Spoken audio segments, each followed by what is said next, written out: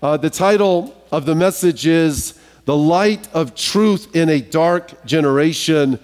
You know, context matters. We talk about it a lot, but any form of communication, context is essential. Football season just began. I don't want to get off on a big football thing, but I watched a game yesterday, and context had so much to do with the unique drama of it. I'll be quick with this.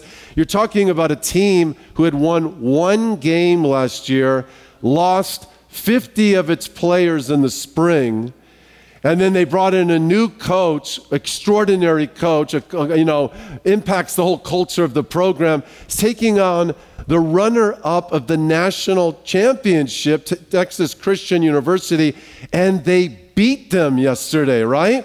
So my point is, though, it was a great game, but understanding the context of the game helped you understand just how brilliant the game was and what the game actually meant. Now, I say that because when we turn to John chapter 1, you have to understand the context here.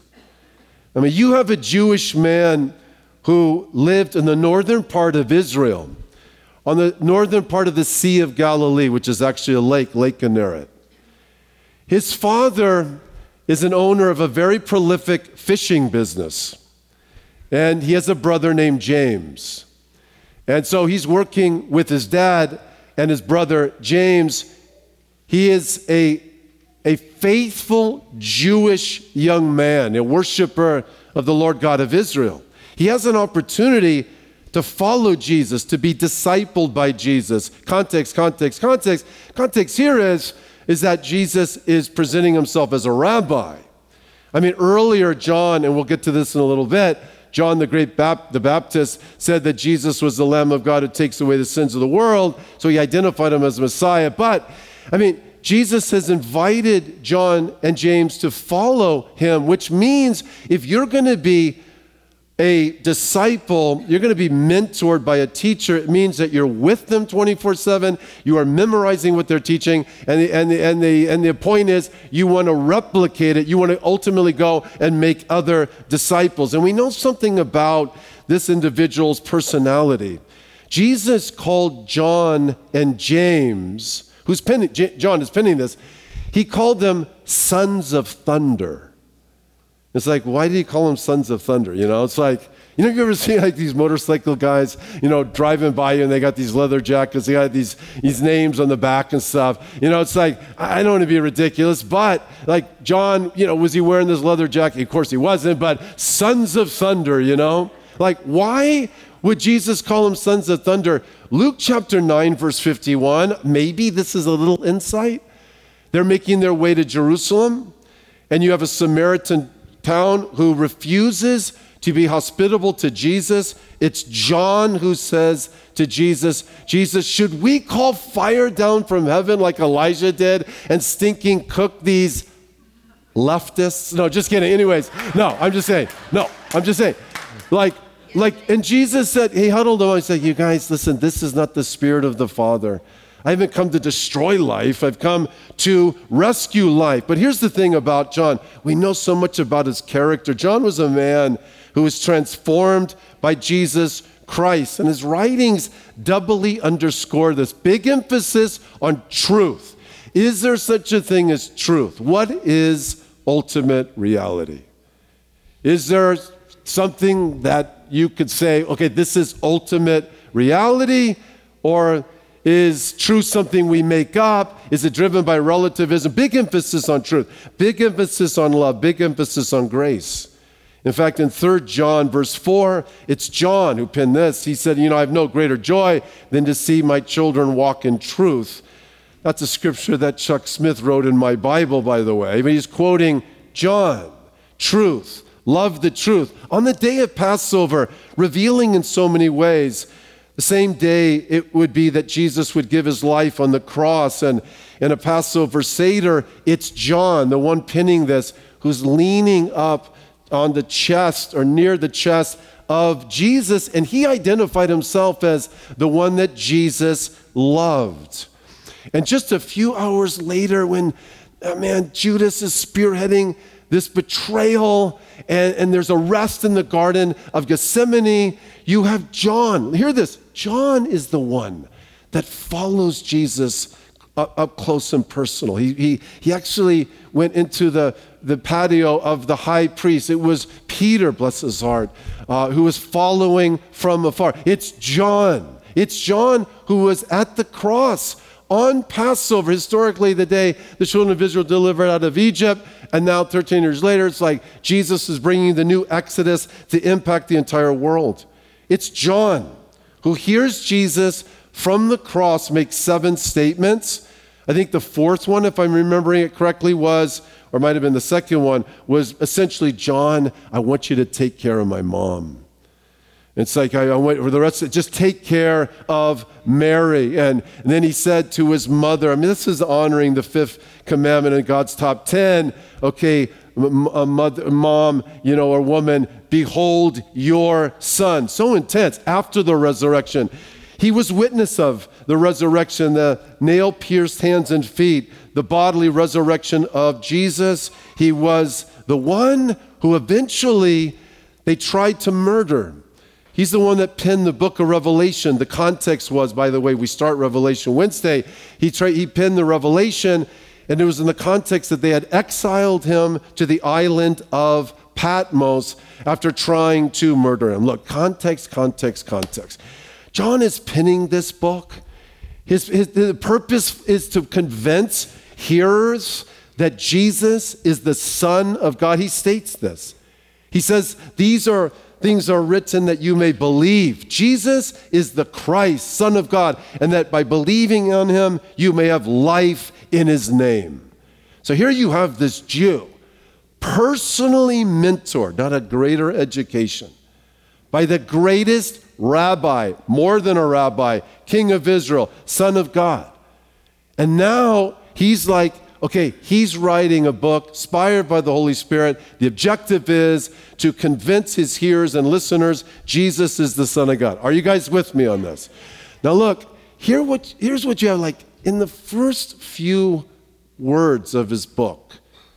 It marks one of the greatest turning points in philosophical and theological history. So you got this young man who comes from the north. He's like 75 miles from Jerusalem. He's living in a city not far from the Via Maris, which is the main highway, goes all the way to Persia down to Egypt. Super well educated in the sense that he's been educated by Jesus himself. He was a follower of the Lord God of Israel prior to this. And he frames his remarks. And you guys, like, we really want to hone in on this. Like, look at the first 3 words here. He says, what's the next word? In the beginning. So we parallel that to the Torah, which begins in the beginning. And what's the next word? God. Good. So he says, in the beginning was what's the next word here? Word. Okay, and the Word was with God, and the Word was God. Whoa. It's like, well, why are we saying woe to such? Because the Greek word for word there is the term logos. And in short, the Greeks believed, so again, his objective is, I'm going to bring the truth of Jesus to the known world, to a Greek-speaking world. And the Greeks believed that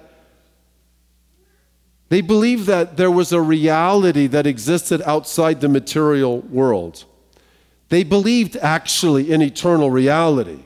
And this eternal reality made sense of the world. They called it logos. To them, it was an eternal grid of rationale, reason, and logic that made sense of the world, that enabled man to know the truth. But at this particular time, when John is penning this, he's saying, look, in the beginning was the word logos. The idea is that logos is not abstract. It's not just like this abstract impersonal reality. He's going to say in just a bit, it's like, no, the eternal reality, ultimate reality is a person.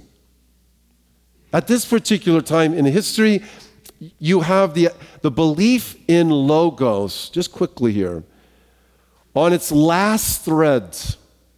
Pyrrho, who was the philosophical mentor to Alexander the Great, took a trip east with Alexander, and he ended up hanging out, if I could say so, with some Buddhist monks. And the Buddhist monks presented a completely different worldview. If they were writing John 1, they would say, in the beginning was silence. In the beginning, nothing. And so if you want to know ultimate reality, you got to empty your head of ideas. You too need to learn silence. And from Buddhism, you have schools being created, the purpose of which was to empty the mind. There's nothing out there, certainly no rational being or God who can reveal truth. And Pyrrho had brought this leaven of infection of doubting logos back to the Greek world. So by the time of the birth of Jesus, and Jesus is standing before Pilate, and Jesus said, I've come to bear witness of the truth. He said, I'm the king, come bear witness of the truth. Remember what Pilate said? He said, well, what is truth? Maybe with a sigh, maybe with a sneer. Today, we actually see parallels. What Western civilization was built, was created by reason and revelation. Today, our culture is increasingly influenced by, in the beginning, silence. If there's truth, the truth is there's no truth. The academic fashion is nihilism, the belief in nothing. So today, the call increasingly is to empty your mind of all its prior frameworks. Empty it of the idea of what marriage is, or family, or male, female, nation, sexual relations, etc. I mean, this is what's happening right next door, actually, in this grammar school I'm so concerned about. I know you are as well, right? This crazy new curriculum. And I talk about it all the time, but these kids, I mean, it just makes you want to weep. So what they're being taught increasingly is that you got to empty your thinking of any type of prior framework, including your parents, by the way. But they send you to school, and it's like, I don't know, that you're a boy. I mean, no, you're going to affirm that. Look, the reality is fluid, and you determine what reality is. Are you guys with me on that? I mean, that's what we're seeing today. And listen, and now what you have, and not to be hyperbolic, but in some cases, it's like law is being leveraged actually to force one to embrace this. So what is going to be, what will replace it? Like Jesus said, truth sets you free, but this is not truth. I mean, I heard Charlie say, there's freedom, but then there's freakdom. You know what I mean? I mean, it's just like thinking leads to freakdom. No, it's true. See, the culture of the Bible was not emptying your thinking, it was actually filling your thinking. Truth, truth, truth, truth. I mean, in this particular book, 22 times he mentions truth. Like John 1:14, real quick, watch this. Jesus was full of grace and truth. John 3:21, Jesus said, he who does truth comes to the light. John 4:23, true worshipers will worship in spirit and in truth. God is a spirit. They that worship him shall worship in spirit and truth. Jesus said, if you continue in my word, you'll know the truth. The truth shall set you free. I am the way, the truth, the life. I'm going to send the Spirit. The Spirit is the Spirit of truth. In other words, he's going to give you an accurate view of who God is and who you are. Because it's like, if we don't know who created us, we don't know the Creator, we have no idea who we are. We have no idea the purpose of life. Jesus said, sanctify them by thy truth. Thy word is, everybody say it, truth. So here's point number one. What is truth? Truth is a person. I mean, when Jesus said in the beginning was the Word was with God, the Word was God. Jump down to verse 14, you guys. And the Word became flesh and dwelt among us, and we beheld his glory. As of the only begotten of the Father, full of grace, like 100% overflowing, full of grace. And what's the next word? Truth. I mean, how does this speak to us with regard to like who is God? I mean, really, we don't know who he is unless he reveals himself, and he has revealed himself. And the Bible identifies that he is triune in nature, Father, Son, and Holy Spirit. The phrase here, in the beginning was, the word was is in the Greek imperfect tense, which means it was continuing. In fact, the entire verse bears this sense. You could read it, in the beginning was continuing the Word, and the Word was continuing with God, and the Word was continually God. So the point number 2, as we have it on the screen, is that logos, that which is eternal, recognized by the Greeks, is not an abstract reality, but it's actually a person who wrapped himself in human form. In John 8, it's like some of the Jews, and I'm so glad they're asking this question. It's like, hey, tell us plainly plainly who you are. And it's like, and Jesus was much more specific than saying, well, I am God. I mean, Shirley MacLaine claimed to be God. I mean, he said, before Abraham was, I am. I'm the self-existing one, the one who's always been, the eternal one. Without controversy, great is the mystery of godliness, the Bible says. God was made known in the flesh, justified in the Spirit, seen by angels, preached among the Gentiles, believed on in the world, received up in glory. And let me ask you a question. When you were a child, I had this flashback the other day, and but when you were a child, did you ever, when you were going to bed and the lights turned out, did you ever did your imagination ever go wild? And I don't know, I could just see, for me, I would look up on the ceiling, and we had this little popcorn ceiling stuff. I was like, there's a dog, I saw figures on the ceiling. This is the first time I've ever talked about I'm feeling a little vulnerable. No, but did anybody ever see anything in the dark? Did your imaginations ever go wild? Did your imagination go wild? Okay, thank God. No, seriously, did your imagination go crazy in the dark? Yes or no? Okay. Listen, and it's true. It's interesting because darkness is an interesting, in fact, I have these notes up on the screen. I want to show you this. The Bible says that the world outside of Jesus Christ is in a place of darkness. Okay, so Jesus is the light. Okay, so he's the light intellectually, morally, with regard to revelation. Who is God? Jesus is the light.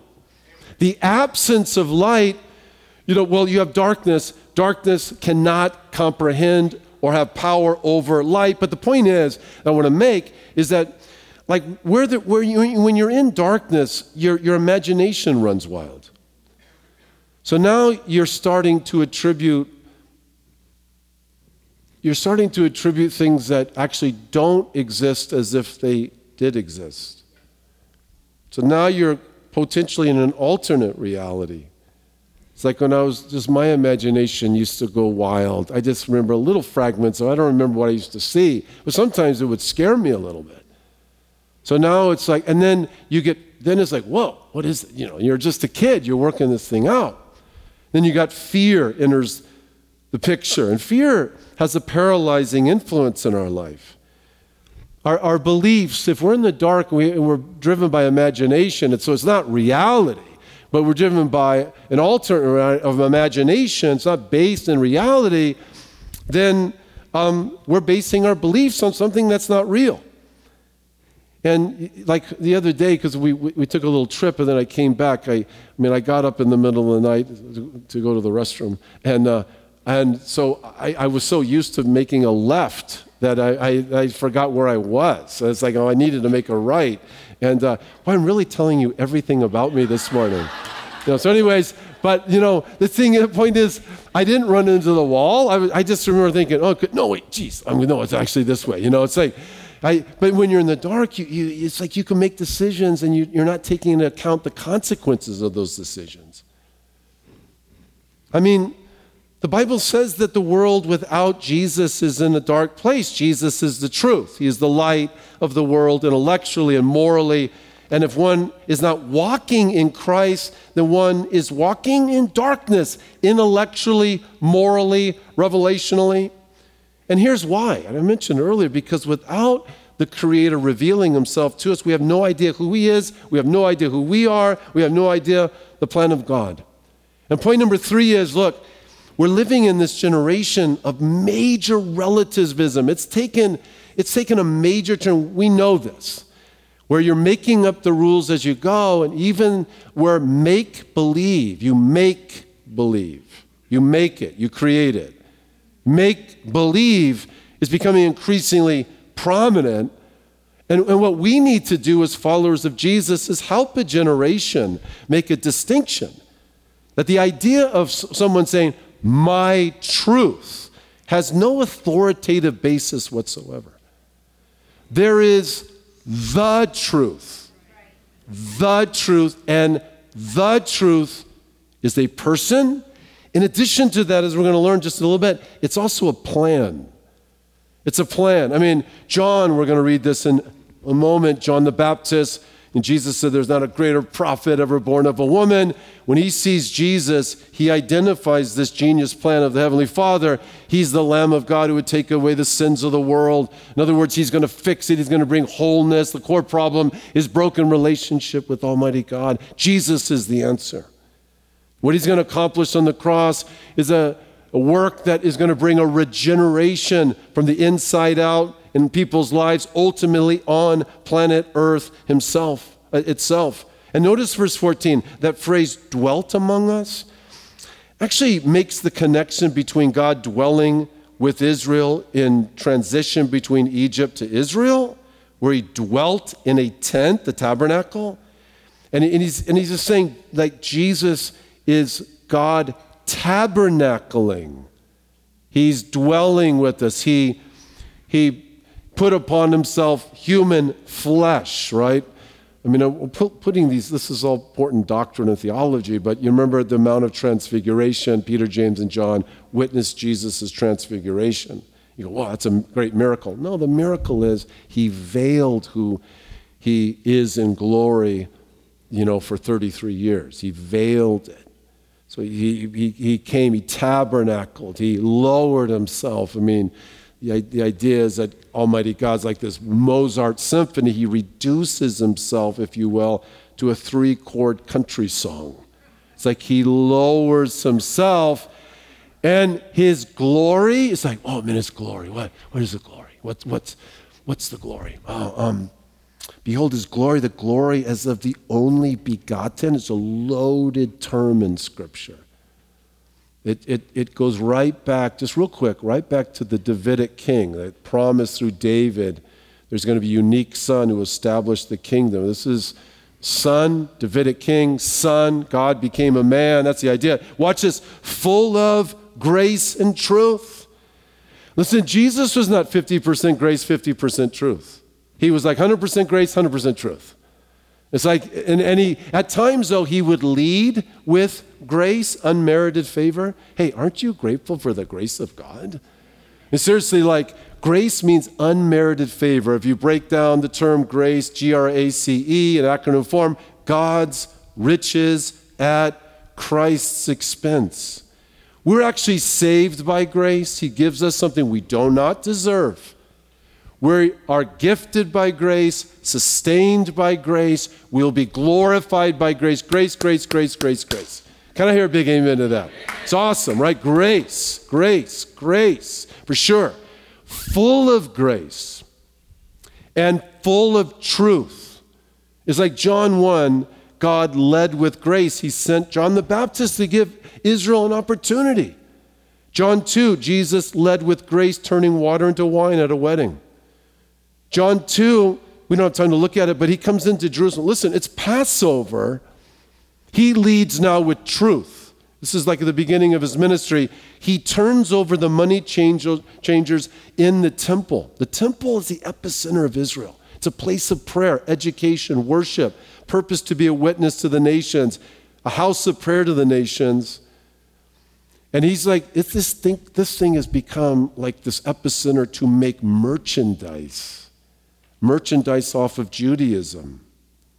He comes in and is like, man, he just clears it. It's been terribly defiled. I mean, goodness gracious. And the ones who would have been offended by that would have been the aristocracy in Israel. It would have been the high priest himself who was making a killing off of selling wares in the temple. I don't know, it's just that idea like follow the money. I mean, that, I'll tell you something. Like, you know, if you're offended, it's like you want to know what's going on, follow like the money, right? I mean, I'm just thinking about what's happening as we enter the fall, like all this push for vaccines and boosters. It's like, hey, it's called big pharma, man.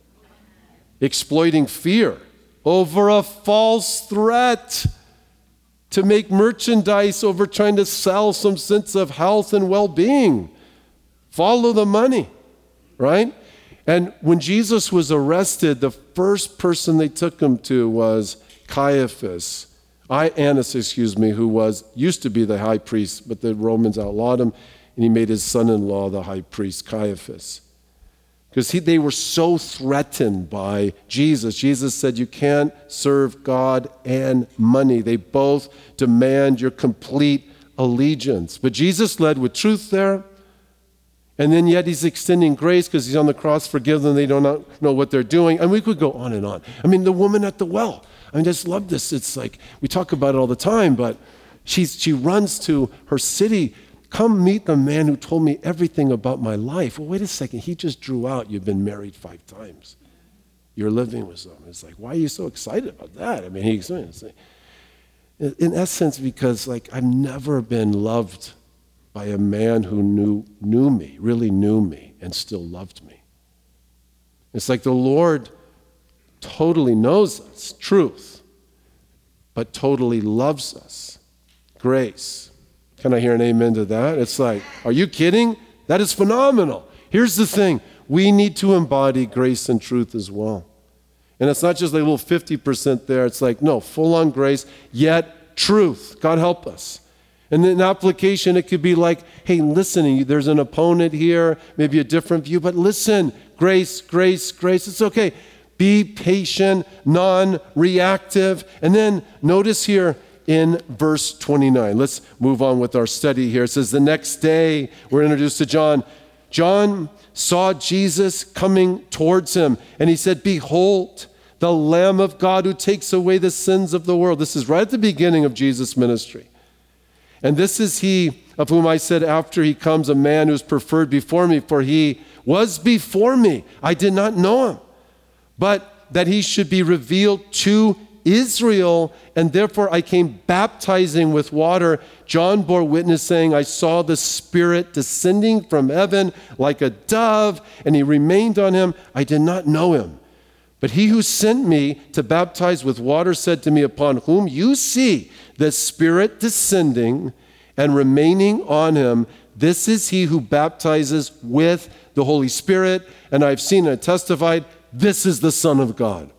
And the next day, John stood with 2 of his disciples, and looking at Jesus as he walked, he said, behold, the Lamb of God. Like, I can imagine if you're here for the first time, Lamb of God. I mean, it sounds weird. At least it did when I started to read it. It's like, it's a loaded idea there. Lamb of God?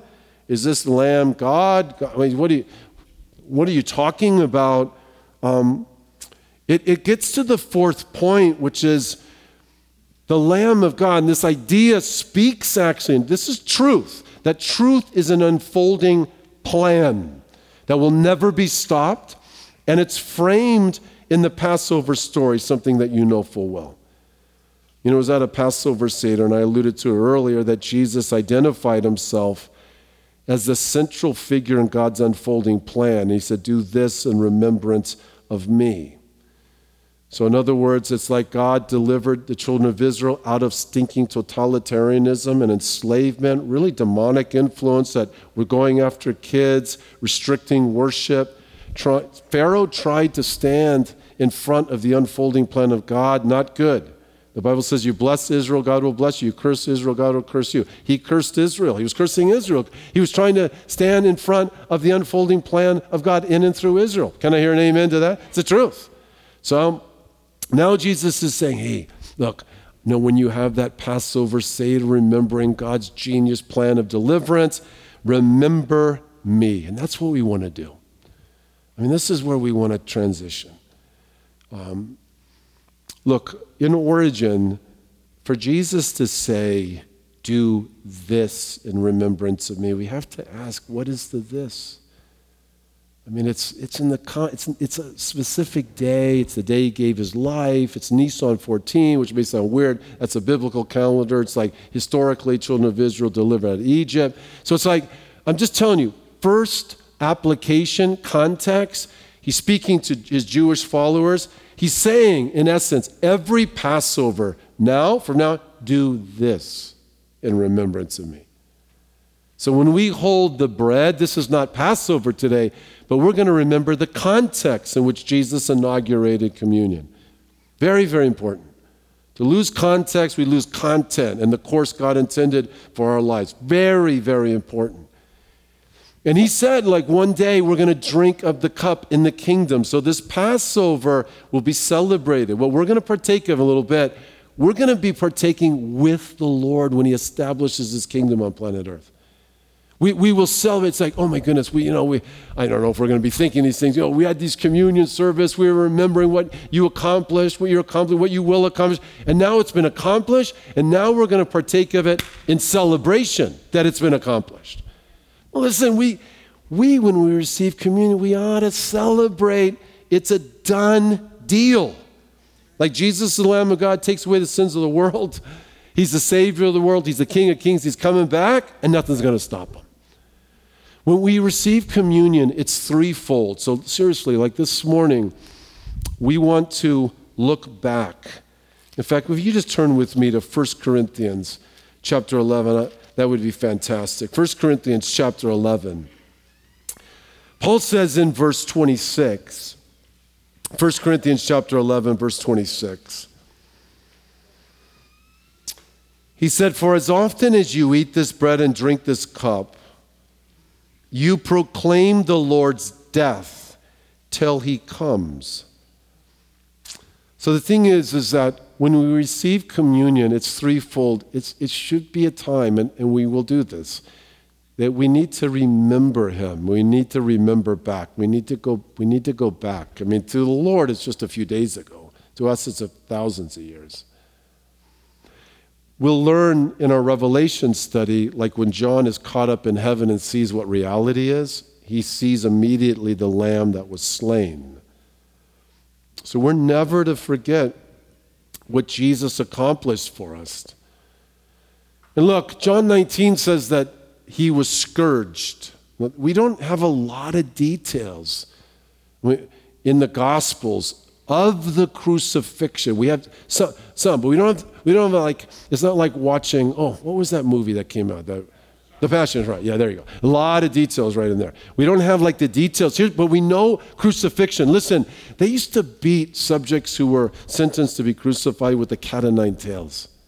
So that's bone and glass and zinc, interestingly. So the Lord would have been, he would have been put up on this type of table of sorts, and he would have had his wrist stretched with a rope, and he would have been lifted up on the ground. So he's fully stretched out, fully exposed, being beaten. And they would beat their subjects 40 times minus one. And the purpose of the scourging was to produce further confession of lawlessness. So we have to ask the question, because Jesus was perfect and he never committed a sin, did he have anything to confess? And was he scourged 39 times? I mean, I think so personally. And then ultimately at the crucifixion site, of course, he's laid down, his hands and feet are pierced. When they lifted up the cross, they had dug a hole and they just lifted up and then, put the cross down into this hole, which would have caused all kinds of damage to his body and possible dislocation. And we could just go on and on and on. And when the Lord was on the cross at 9 a.m., as I mentioned, he made 7 statements, 4 of which took place before noon. The first one was, Father, forgive them. They don't know what they're doing. And then he made the statement, I don't remember the exact sequence, but he made 7. And then darkness from noon to 3. Darkness, there's an earthquake. And then it's broken with this cry, my God, why hast thou forsaken me? And he's quoting Psalm 22, which is a prophecy that is incredible details. In fact, I remember coming to faith in the Lord Jesus. I was just 16, reading this. I can close my eyes and still see it. And reading the details, running up to my dad and say, Dad, look, this was written 1,000 years before. His hands, feet pierced. I mean, the description is unmistakable.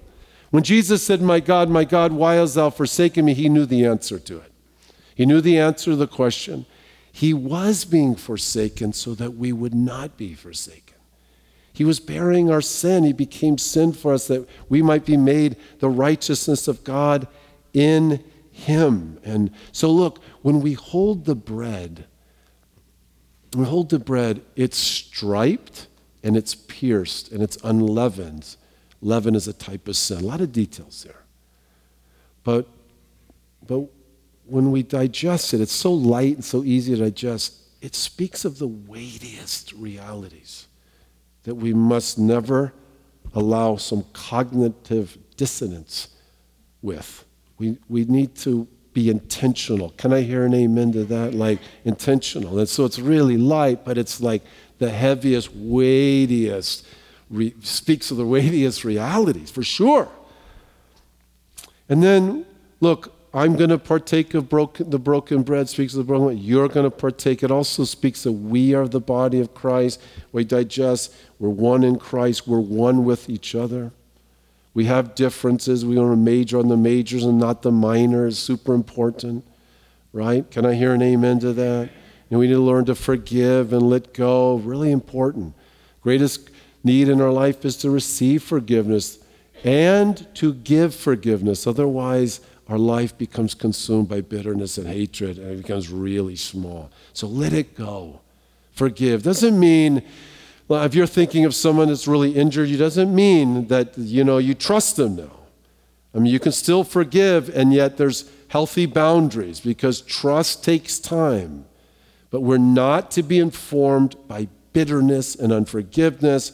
It will just destroy us, right? We're under its injury. We're allowing it. The Lord wants us free from it. And so when we hold the cup, it's just monstrosities. It's like, it speaks of his blood that inaugurated the new covenant.